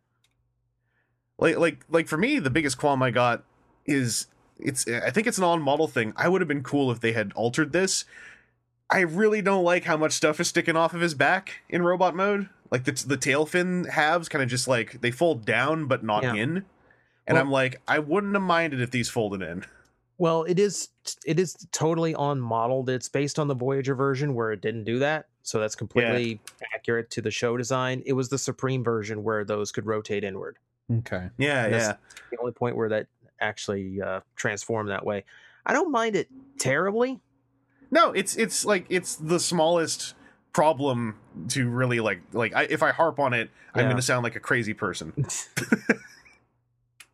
Because also he has an ab crunch, and there are hydraulic pistons that work on his spine when you crunch his abs. So like I gotta, you know what? Here, I distract myself a little bit. There, I did that thing. Now I don't care about the backpack. He's a very solid piece. Like I was thinking about this the other day, because there is a lot of gray zone and slight questionality to that whole thing about the toy potentially getting canceled or done in a smaller run, and then all the hashtag stuff, and then the lowered price, and then etc. And about how much of that was perhaps played up and how much perhaps wasn't. Here's the way my head's thinking. If some of that was overblown for the sake of making sure this toy happened, I'm kind of cool with that. Yeah. Because I know this toy this project was being pushed by a genuine love of Galaxy Force. And if some tricks were used to make sure this got made in a market where a Galaxy Force third-party toy is not a 100% thing, you know what? I'm cool with that. Yeah. Play the market to make this thing. Yeah, and justifies the means. Like, do what you have to do. Yeah, there are times where I would say, no, that might be kind of dirty pool. But when you start talking Galaxy Force, and you also work in my bias where I kind of like it when the G1 hardcores get picked on, then maybe you know what? I have severe biases here. Yeah. and I'm kind of cool with whatever. Yeah. Like, play dirty. I don't care. Yeah. You made his nipple guns articulate. you got me. Yeah, like something else the Supreme version actually did. Like, I think the one thing missing from him is he doesn't have the little crown, which I'm almost certain one of the repaints will come with. Yeah, I'm like the crown had to have been on a CAD model and then like cut for cost or something, because I think the issue was if they gave him the crown, you'd also expect the big cannon to replace one of his blades, and then you're kind of screwing with a spring-loaded gimmick. Yeah.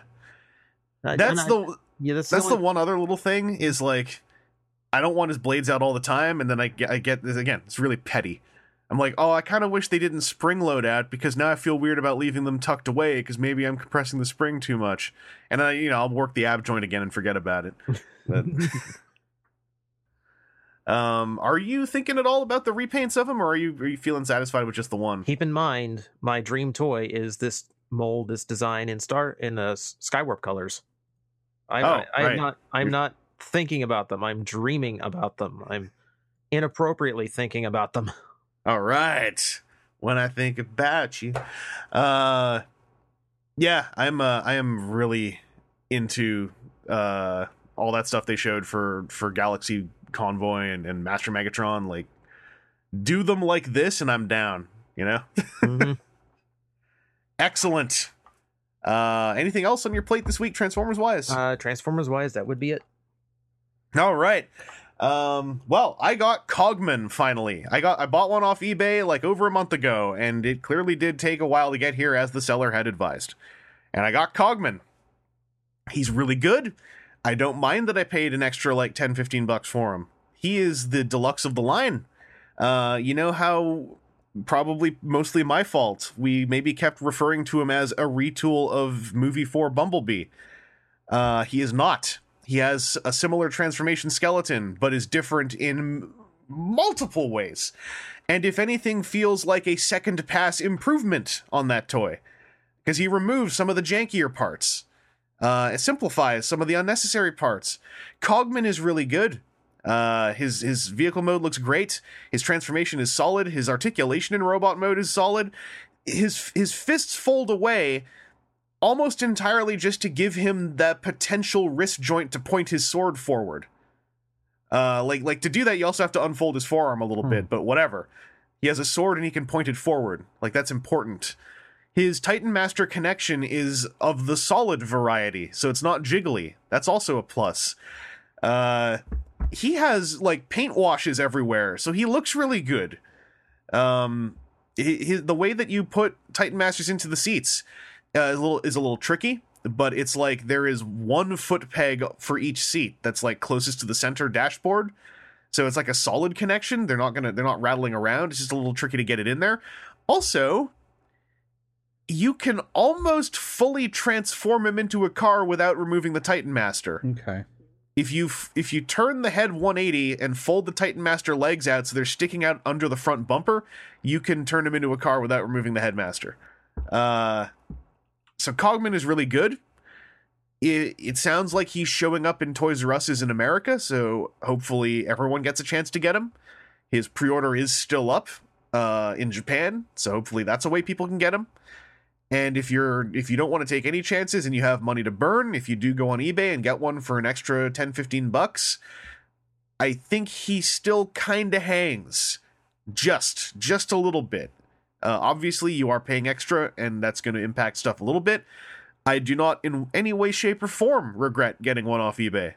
I'm really into this figure. I'm really happy with him. So, thank goodness it seems like he's actually coming out. And thank goodness you guys, as far as I know, are still down for getting Cogman, because now I can confirm for you he is really darn good. Mm-hmm. Trying to think if there's anything about him that's wrong. He does have the thing where he doesn't have dedicated heels that flip out, but I also haven't had much trouble with him falling over, because his feet are kind of like long and wide. Okay. So maybe his heel support is a problem on him. Also, he doesn't have a waist joint, and he has a sword, so that's a little bit limiting. And, it's kind of disturbing that you can fold open his crotch. And there's sculpted detail in there that looks like radiator stuff and pistons. Maybe we didn't need sculpted detail inside of his crotch. Probably not. Also, his pec plate folds up for transformation, and if you fold it up, there are cog gear details sculpted inside of it that are all paint washed. And then on the top end, like on the back of the pec plate, you fold it up, it's not paint washed, but there are even more cog clockwork details in there. So, like, this figure is one of those labor of love type of figures. Whoever worked on this probably really liked the idea of Cogman. So, yeah, it's good. Have either of you guys been keeping track at all on the sightings for Cogman? I've been trying to, with little to no luck. Nuts. That's like locally for me. It seems like I need to go to Indianapolis anymore, or go back to the hitting things every day, but I just don't have the energy for that as of late. Yeah, this place is a wasteland. I'm still finding Wave 1 stuff wherever I go. There's no hope of a... If you want to think glass half full, Cogman does ship with several Wave 1 toys. So... Not helping. So, I might be seeing the remnants of those cases? You might be. He ships with a mixture of the previous wave and Wave 1, which means that a Cogman-less shelf could just look like any given shelf from the last 3 months. Oh, boy. Like I said, if you just want to drop an extra $10-15 and pretend like it's transit fuel costs, you can just get one off eBay. Yeah, maybe. But that's all that I got on topic this week that I feel like talking about. Well, I'll throw it in here. I got the first 2 Iron Factory Combaticons, Swindle and Brawl. Okay. Yesterday. They are very fun. Swindle is excellent. Brawl is maybe a little overly busy in the way he transforms. They're both very cramped in how they transform. I'd recommend watching the instructional video because Iron Factory's instructions, while more clear than official instructions, still truncate stuff too much. So they leave out, I think, very important details. And also, whenever Iron Factory instructions try to overly explain something specific, they often make it more confusing. Like when you have to turn Brawl's legs back into robot mode, there's a very specific trick that the instructions actually get wrong, and they tell you to push the wrong spot. So you should go watch the video for that. But I'm real psyched for that Bruticus. I messed with the test shot a little bit because Ryan Sheehy had it at the toy show, and I made his legs wiggle, and that thing feels good. And I am friggin' hyped that that same company is going to do all of that tech, but on the DJD, combining into a giant Tarn. Lots of hype. And hopefully the last Bruticus stuff ships before the end of the year, because that would be a great way to cap off 2017, I think. But that is all I got. Oh, you know what? Swindle has this roof rack thing, which is a pointless accessory, and I don't know why he has it, and I hate it. That's my negative on the set. Let's go off topic. Aaron, you spent 25 hours playing video games. Video games and board games. A little bit of... And board games. A little bit of other stuff, yeah. Did you actually specifically get anything for that weekend? Or anything off topic you want to cover? I got to play a couple rounds of PlayerUnknown Battlegrounds. Yeah, how you liking that one? So I have this issue that if I haven't played like first-person shooters in a while, and then I go to play one, I get a little bit of vertigo.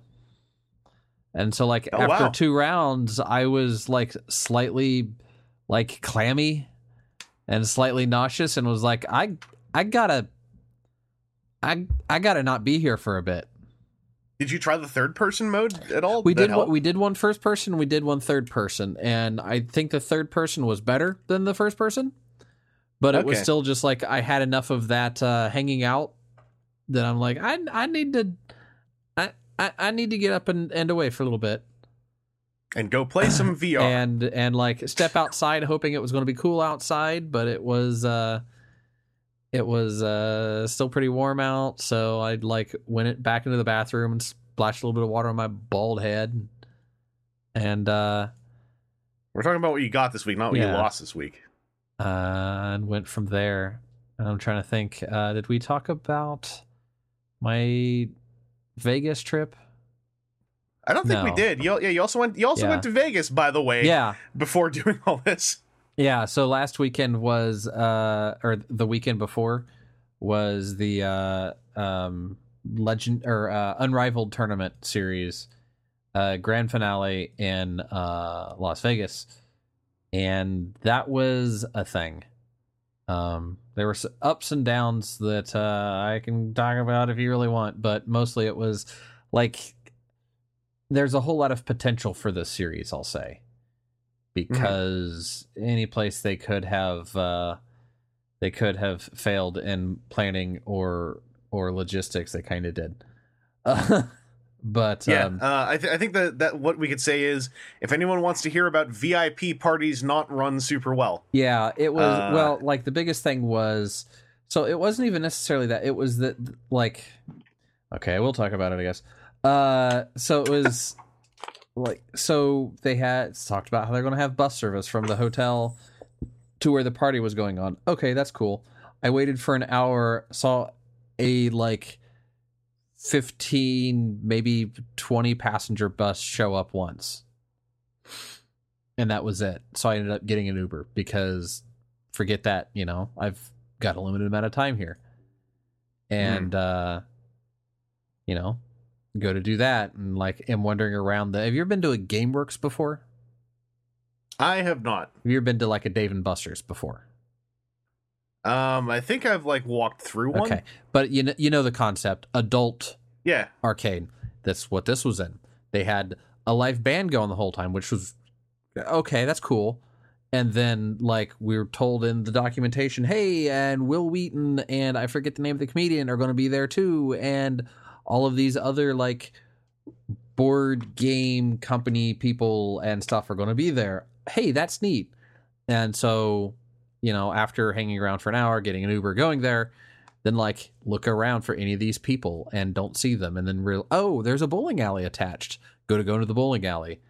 And they're like, well, no, you have on the wrong wristband. I'm like, well, what do you mean? This is like all the VIP. No, this is the VIP party. I was like, oh, okay.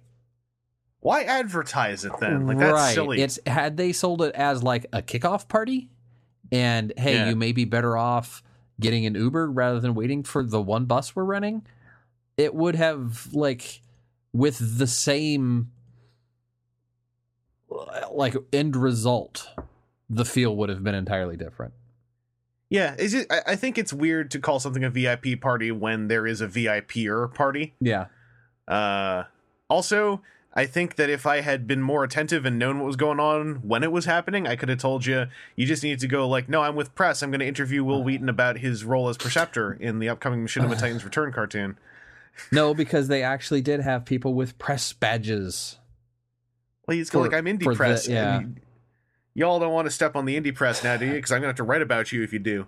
Right. But it was the other thing was, so on Saturday we had like every bit of documentation that we'd gotten leading up to the show had like, hey, you need to be in your seats at 9:45 for the first game or else you forfeit your first game. And they were running a Swiss format, which is it's not necessarily a single elimination format, but it self-sorts. So all the winners play against winners, all the second place people play against second place people. And as you accrue points, it kind of sorts you out. And they had 118 people playing King of Tokyo. For a classic Swiss format, you would want 6 rounds for this. They were doing 4 rounds, which really means if you get a third place or worse, you might as well stop playing. If the top 4 is the only thing that's getting recognition, then that cuts it hard. And I ended up going 4-1, 3-1, and the 3 really should have been a better place, but another person was not playing to win. They were playing to play, which is kind of sucky. They got second place. Yeah, well, it was a case where the guy that was just before me in turn order was set up so that have you played King of Tokyo? I have, but I think the last time I played might have been with you. Okay, like at Chicago or something. Yeah. Okay, so in King of Tokyo, it's a Yahtzee style game where you have dice that have different faces that do different things. One of the 6 faces is a claw that's an attack. Well, the guy that was before me in turn order was set up so that he had a bunch of stuff that boosted his attacking, especially when he was in Tokyo.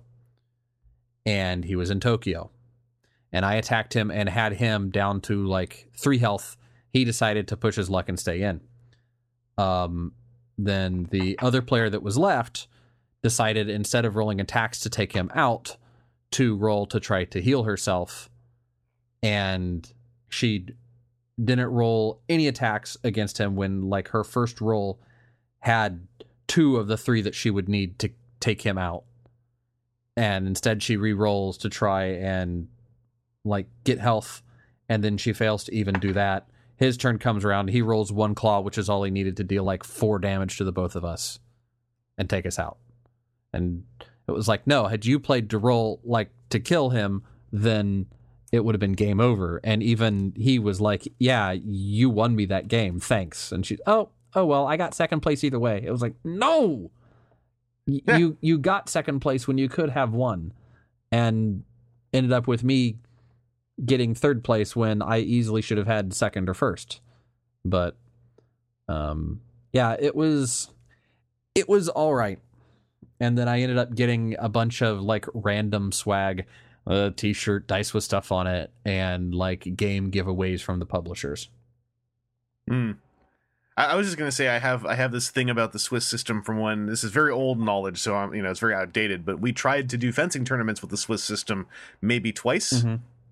And I recall from that thinking the Swiss system is one of those things that sounds really good on paper, but in implementation is both a nightmare and also potentially make something take 3 times longer than it actually needs to. Right. Well, I mean, so for like the board game tournament stuff, had they like had their software in line, it would have been easy enough to get in 5 or 6 rounds, which would be better. But with the number of people that we had and as few rounds as they were running, statistically, I think it was basically 2 of the people out of the final 4 in the 5th game that was the final game, or the finals game, were just statistically guaranteed to be undefeated. Just if everybody sat down at a table and reached into a bag and drew a 1, 2, 3, 4, something with 0 skill involved, you're going to have 2 of the 4 people at that final table that just drew 1s every time. No skill involved. And there were quite a few people that seemed like they were salty about it, even before the first game was played. Just like, yeah, that's the thing. It's not like me. Okay, I lost my first game and ended up 35th out of 118, so I did all right in the grand scheme of things. And you're world ranked now too. And world ranked, that's right. But it's still something that's like, man, if you slip, or I was sitting there saying, okay, with me with the 4th place, because so much of this stuff was going to be running on tiebreakers and equivalents, if the person that beat me goes undefeated and I go the rest of the thing undefeated, theoretically by tiebreakers, I might have been able to slip into the final table. But that is leaning so hard into the math that if instead they ran a few more rounds, the placements would be based off of performance at a table, not out of, well, you did well against a person that did well against a person that did well. So that means that your 27 points, putting you in the 3rd rank bracket, and the 3rd points-wise bracket, does higher than somebody that did poorly against somebody that did poorly against somebody that did, one of those like trying to find all the breakpoints. Whereas if instead they just ran a few more rounds, then it would come through. Well, also, if the thing about all that is people will also get salty, and it's a bit more harsh. But if you just run regular pools and direct elimination brackets, then at least like people don't have time to get mad about the system of the tournament, right? And it's just more straightforward. So I get why someone would want to run Swiss system. I often find Swiss system ends up introducing more confusion and negativity than all the, because it's supposed to promise everyone gets to play equal skill level all the time, which is supposed to be a positive thing, and it usually is, but then it creates these clouds hanging everywhere that can make people's moods get down, and then it's no fun playing with someone who's down. And there were quite a few people that dropped, and that's not good, and they were like, and if it wasn't for, I think, their problem with the lag and delay on everything of getting rounds going, that is why they just kind of shrugged it off. Because and part of the paperwork that I signed is, hey, as part of the getting the ticket out here and doing all this stuff, I will be at game tables for X amount of time. And so it all really depends on like, okay, well, what do you mean by at the game tables? Because if it's me sitting here waiting to play, if that counts towards the time, I more than beat that by about middle of game 2. Yeah. Now, if it's actual time played, yeah, that's going to be the 4 games. But I don't know. It was a thing I'm glad I got the chance to do. I will participate in next year's tournaments in hope of going to wherever they're having it and see if it's any better a second year. Yeah. But well, if it's that early too, right? Like there's room to improve. Yeah. And it's definitely something that I think they had a whole lot of really good intentions. It's not like they meant to have something like this happen. Yeah. So Swiss system. It's textbook, good intentions. Well, and the thing is, with that many people, I don't know how better to do it. I think it's you run a rougher direct elimination, but you have loser brackets with decent prizes. You have the repechage chance to get back in. Yeah, because like I said, if you're going to say it's Swiss system, then you run it. You run enough rounds such that you're not going to have that statistically impossible to have lost people in there, and the ability. Okay, I got a 4th in out of 4. That there is, a better mathematical chance at getting back into the final, back up into the top. Because if I win all of my other games by those numbers, could I end up in a top bracket again? Yeah. And if that doesn't happen, then it's like, okay, well then what's the point of being Swiss? You should have just been either single elimination. Okay, so you've got tables of 4 players in a game. You go, the top 2 carry on and the bottom 2 drop out. Yeah. Because that's basically what ended up happening anyway. Yeah, it's like simplify it and don't let the meta of the tournament system become that that interferingly, a thing, a factor. Yeah, because one that you can't ignore. And it was just other things, just like, okay, a game of King of Tokyo takes half hour, maybe 45 minutes, and they were playing. We had 6 different games going on. Some of the games were like 20 to 30 minutes. And another game that they were playing was Munchkin. They were regularly having to cut it out an hour. And so then the other half of that is, okay, our games are done. We were waiting for all of the Munchkin games to finish up before they started our games that were much quicker. And this happened for like the first 2 rounds. And then in the 3rd round, they're like, oh, well, we'll go from here and not have you start and wait around for everything else. And it's like, okay, well, I'm glad that it took this long, but there were quite a few other things that I could have done with that time. I could have gone out onto the casino floor if I really felt like it. But the way that they were telling, like, oh, if you're not, you got like 5 minutes to get to your seat, and if you don't, that's it. Like, I don't want to leave this room where there's nothing else to do. Yeah. Yeah, well, like you said, like hopefully they take a lot of lessons from this. Hopefully other people are telling them stuff too. Yeah, their how did things go Survey Monkey just came out, and I was direct about it. I was brusque. Yeah. I was succinct and punchy.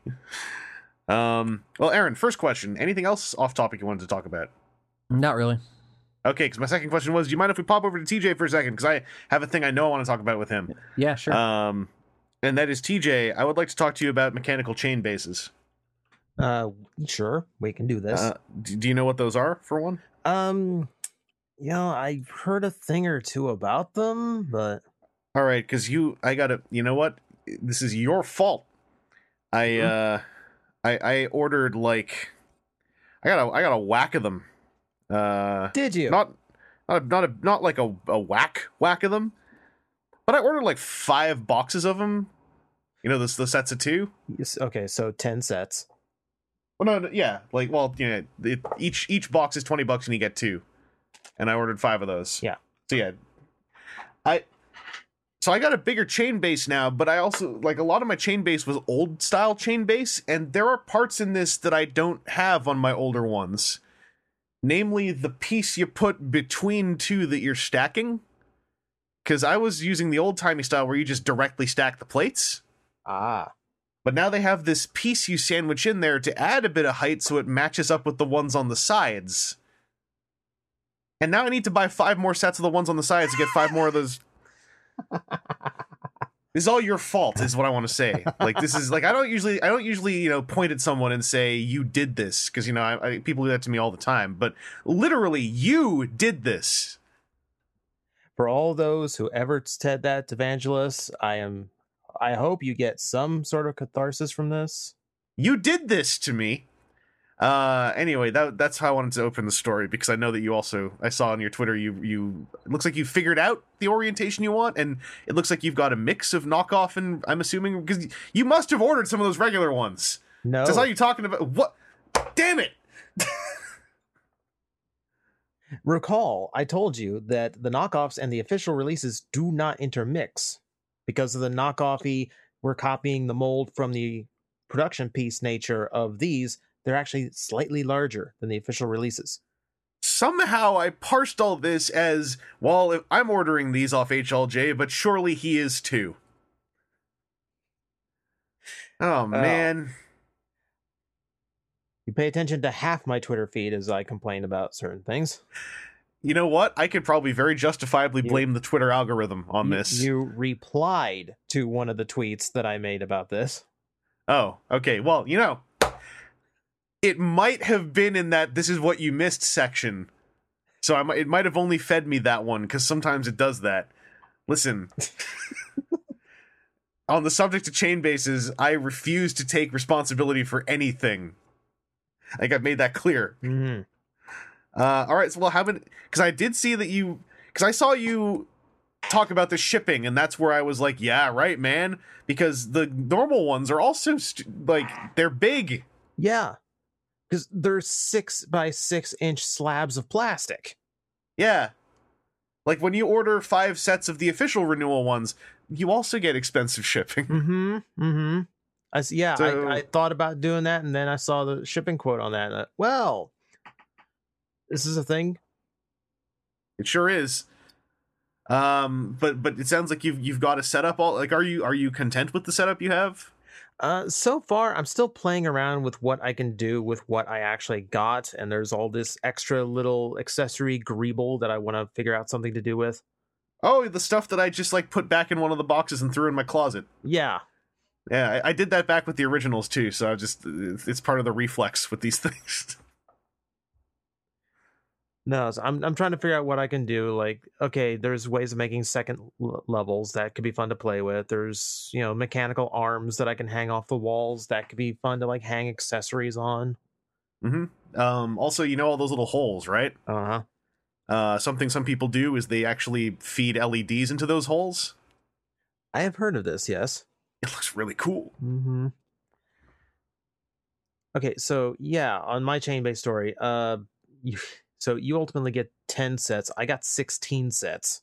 And they're slightly bigger. They're slightly bigger because they are the knockoffy version. They are still pretty good quality, but they are darker, so it's better for like contrast in videos. They are loaded with a few more accessories than the actual ones, and they are about half the price. And where did you get them from? Because someone's going to ask this. Okay. Guys, almost part of me doesn't want to reveal the actual source, just in case I need to go get more for whatever crazy reason. We could leave this at, if you really want to know where to get them, ask TJ, and then if he doesn't tell you, I'm sorry, but he didn't tell me. So okay. I will say this, and you could probably parse it together for this if you're after him this much, and then I will tell you the rest of the story, which will make you not do this. All right. So I was after those reproductions because I needed a bunch. My math said that to replace my current review stage, I needed a 3x5 wall of these things. And that would be outrageously expensive to do in one big whack on the official releases. Mm-hmm. So I was after the reproductions because they're half the price. And I spent all night trying to do this and eventually found a Gundam store in Malaysia that still had them in stock. Everywhere else, even your AliExpress type places where it's all knockoff stuff. Mm-hmm. Like even if you could find them there, they still want $20 a set now. Oh yeah, because if these are the TT Honley ones, or I think that's the guys who did the major knockoffs of them. In my surfing through Gundam channels on YouTube years ago already, I had seen people talking about how they were buying like cases of TT Honley bases to make their gigantic dioramas. Yeah. So the market probably was flushed by now. Yeah. Yeah, it was really hard to find even just one shop that still had them. So, okay. 16, they have 5 varieties, which just means they'd come with different accessories. So 8 of one type of wall, 8 of another type of wall, and all right, that's about $80. That's not bad. Well, they have to it's international shipping, so they have to pack it, weigh it, calculate it, and then send me the shipping quote, which 4 days go by and they haven't done that. And when I email them, the response I get is, well, it's going to be too heavy and large for us to calculate here. Which is a really bad response to get to that email. Ominous. Mm-hmm. So yeah, $80 for 16 of these, way cheaper than the Japanese releases. Shipping from Malaysia, close to $100. Mm-hmm. Because I kind of forgot Malaysia is literally the other side of the planet. I feel like my shipping was cheaper than that. Yeah, I think your shipping probably made what I spent balance out. So I probably should have just gotten the official ones anyway. My shipping was still pretty expensive, but I had other stuff in private warehouse, so maybe if I did the math seriously, yeah, probably. I can remember. I want to say I tried to buy just like 4 sets of those from HLJ. Yeah, and so just 8. So break down to about 8 sets of them, and even then, the shipping for just those would have been like $40. Yeah. I think it's like the shipping on them at HLJ immediately caps out in the upper echelons of EMS, but then it's like you hit that point where adding more doesn't add as much as adding 4 did initially. Right. But I'm really hypothesizing because I don't really know how shipping works except heavy means money, right? And fast also means money. Well, you got them in though. Mm-hmm. So that's, and I will also say the people on Twitter and that Twitter convo that's going on, whoever said it was right by all accounts. The TT Honley or knockoff ones are not as ridiculously durable as the Kotobukiyas, so I would not recommend throwing anything at them. No. Like, no. My review style with these was strictly going to be pile driver based. Okay, that should be fine. Yeah. No, from what I've been playing with them so far, they still feel pretty solid. Oh yeah, it's just the Kotobukiya ones are ridiculous. Is the comparison right? Like the fact that mine have not broken yet is insane. Yeah, I've seen what you've done. Oh no, not just that. Also the way I have taken them places. Like when I take them with me in check luggage or carry on or anything, I just throw them into the suitcase, sometimes just by themselves in the top half, sometimes still assembled. And nothing has broken. And I've been doing it for years. That's what I mean, basically. The knockoff ones probably are durable, the Kotobukiya ones are inhuman. Duly noted. No, they've been fun to goof with so far. I still have to take most of the accessories off the sprues because that might, I've calculated that'll take approximately a year and a half. Mm-hmm. But I've been playing around, like you saw, I've been playing around with the arrangement. I'm getting to something that I like, and I'm looking forward to doing my first videos of this new little backdrop where I will be accused of ripping you off. I mean, just to throw some out there, lighting wise, I got real close to. I briefly was like, I should rip off that thing you just put a picture of, where you have like the indent in the wall behind the center. Yeah, I like what that's doing lighting wise, and so I was like, well, I should steal that, but I was like, no, I probably shouldn't. No, that's explicitly what I did to avoid looking like yours. Yeah, that looks nothing like mine. If anyone actually says, oh, that looks like Vangelis's or Ben's Collectibles or anyone else, like, I have not seen a divot put in those things, because a lot of people just do, my style, which is like, and it's the most logical one, which is make a giant wall. All right, now I have a wall. Right. So, yeah. Also, I didn't invent chain bases, but no one's listening. Who cares? That bothered me too. I didn't invent chain bases. Kotobukiya invented them 3 years before I bought them. Because I remember being accused of being Evangelist ripoff because my review backdrop was black. Yeah, like, I remember those. Yeah. It's like you're reaching now, because I'm pretty sure he didn't invent black. Whatever. I'll swing the cycle around. I'll just say like swivel here like 15 times, and then who really is ripping who off? I don't even know. No. Make fun of an awful toy, and then we'll be even. And then I'll be British while I do it, just to touch all the bases. There you go. It's looking good. Like, and also it adds texture to the background, which I think is super helpful.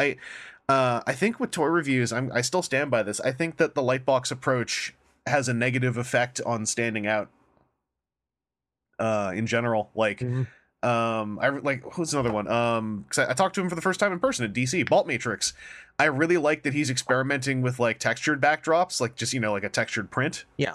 Because I really like it when people's thumbnails do not look like other people's thumbnails. Right. Not just the backdrops, but also like angles, cinematography, and everything. Like, I like it when I can look at a thumbnail and I know who made the video. Mm-hmm.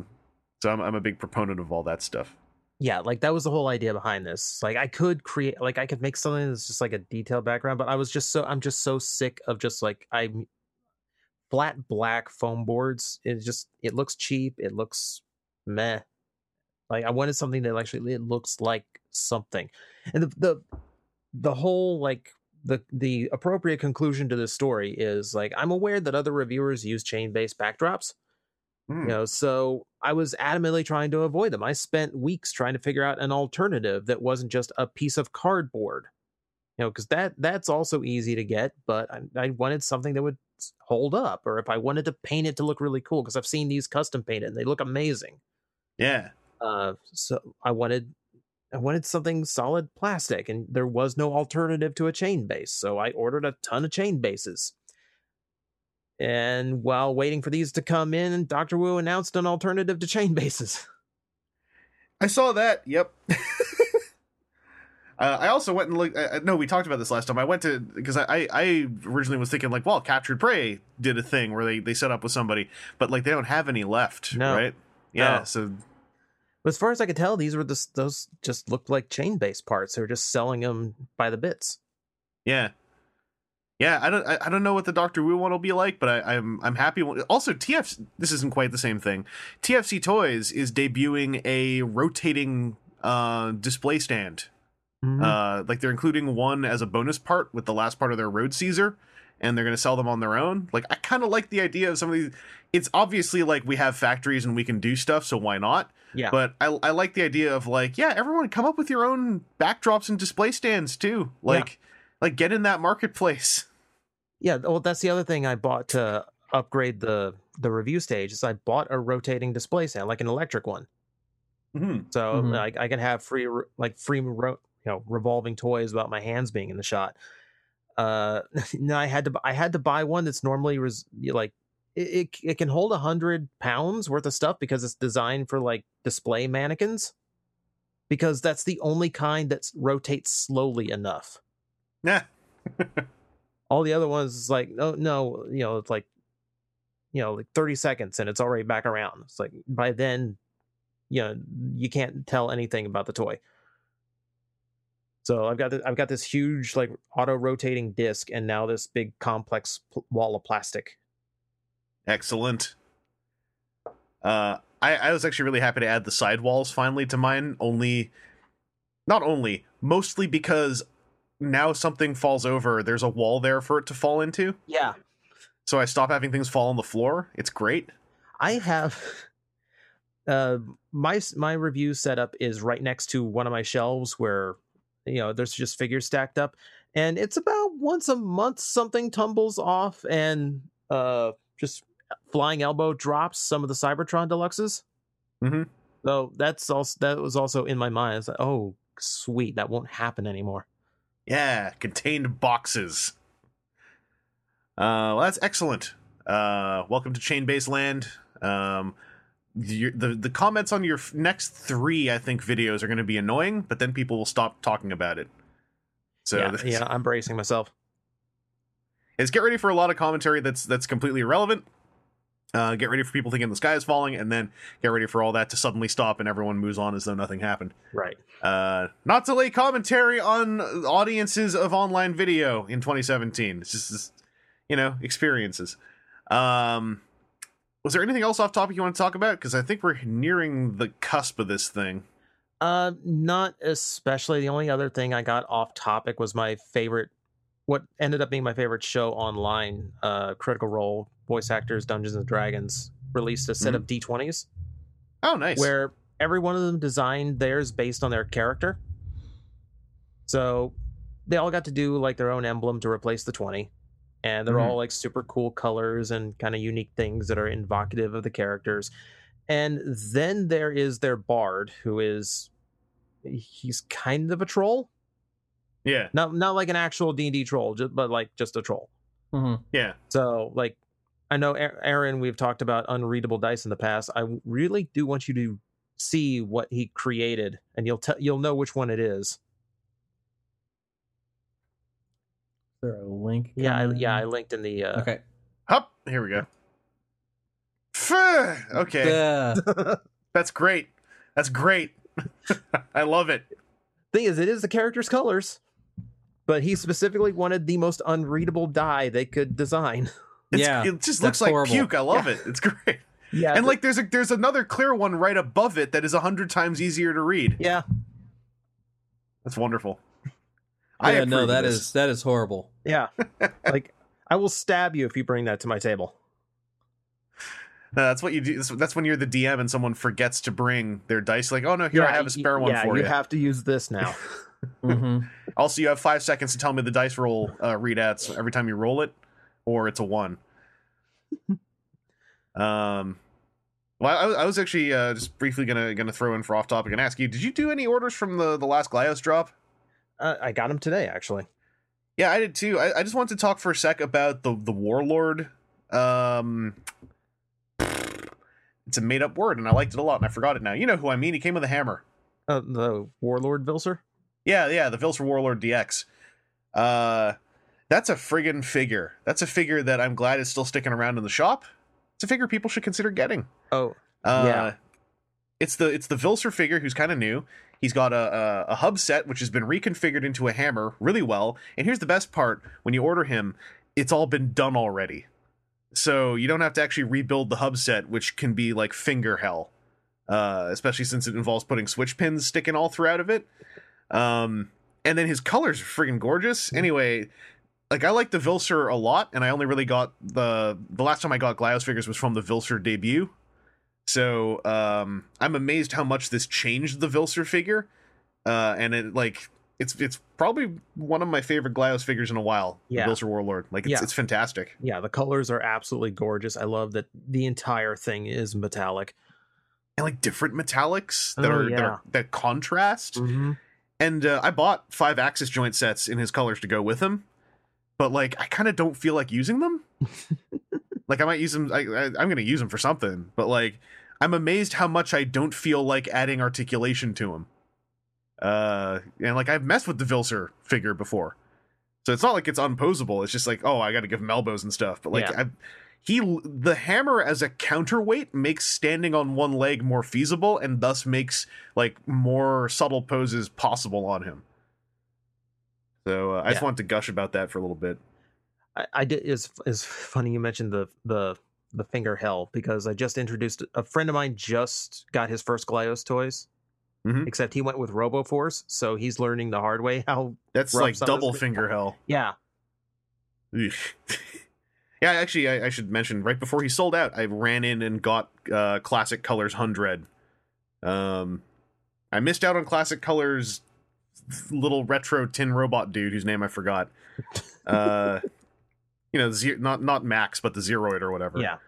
But I really wanted Classics 100 because I had painstakingly bought like 3 figures to make my own Classics 100 a year and a half ago or whatever. Mm-hmm. Mm-hmm. And it's really cool putting them next to each other because it's like mine is like the upgraded version and the classic one is like the 80s version, and I feel like they go together really well.